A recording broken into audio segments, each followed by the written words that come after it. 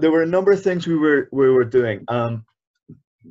One of the things that happened was everyone shared their testimony in that year. So actually, we worked hard at getting a real sense of who each other were and what God had been doing in our lives to bring us to this point. So, like, the story of how we all became Christians and how we'd ended up where we were and got to the point where we felt we were called to be a part of this particular thing that was happening.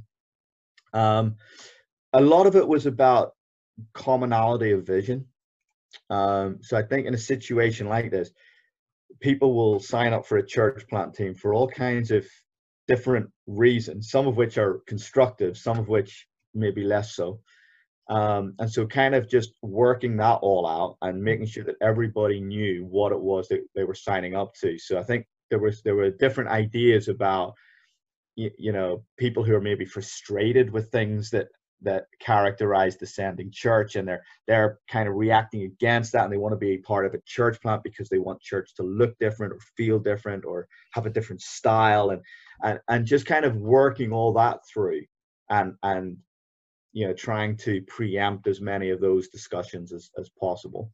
There was a lot of prayer, fasting, teaching, and so, okay, we're going to set up a church, and in a sense we've got a blank sheet of paper, but actually we want to build this in a way that honors what the scriptures teach and that honors what the wisdom that the Church of England, I think, can have in its structures and institutions. So we wanted it to be a Church of England church. We didn't want to somehow betray what I think is a really powerful heritage in order to reinvent something that probably wouldn't be as good.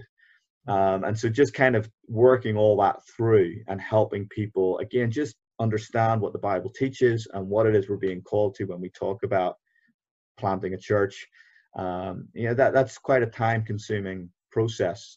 Again, just helping people to, and some people had to die to some stuff as well. They signed up thinking one thing, and a year later they're now thinking something different, but they're still committed, which is immense, really.